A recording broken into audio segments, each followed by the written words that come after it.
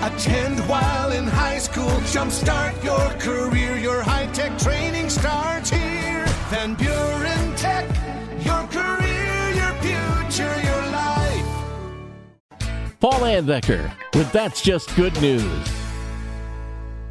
In Savannah, Georgia, high school freshman Grayson Asterman got an assignment in one of her classes to plan and complete a community service project. She quickly decided on a theme that she's passionate about: socks. Grayson admits she loves them.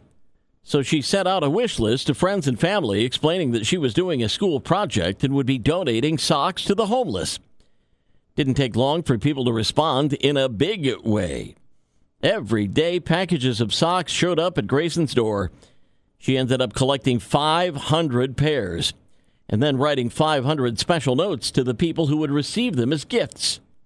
The final step involved Grayson working with a local politician to personally hand out the socks to those in need. That school project had a big impact on the people Grayson met and helped. The project also gave Grayson a boost, showing that her doing something as simple as getting socks and buying tags can make a real difference in people's lives. And that's just good news. Have some good news to share? Email paul@wcsy.com.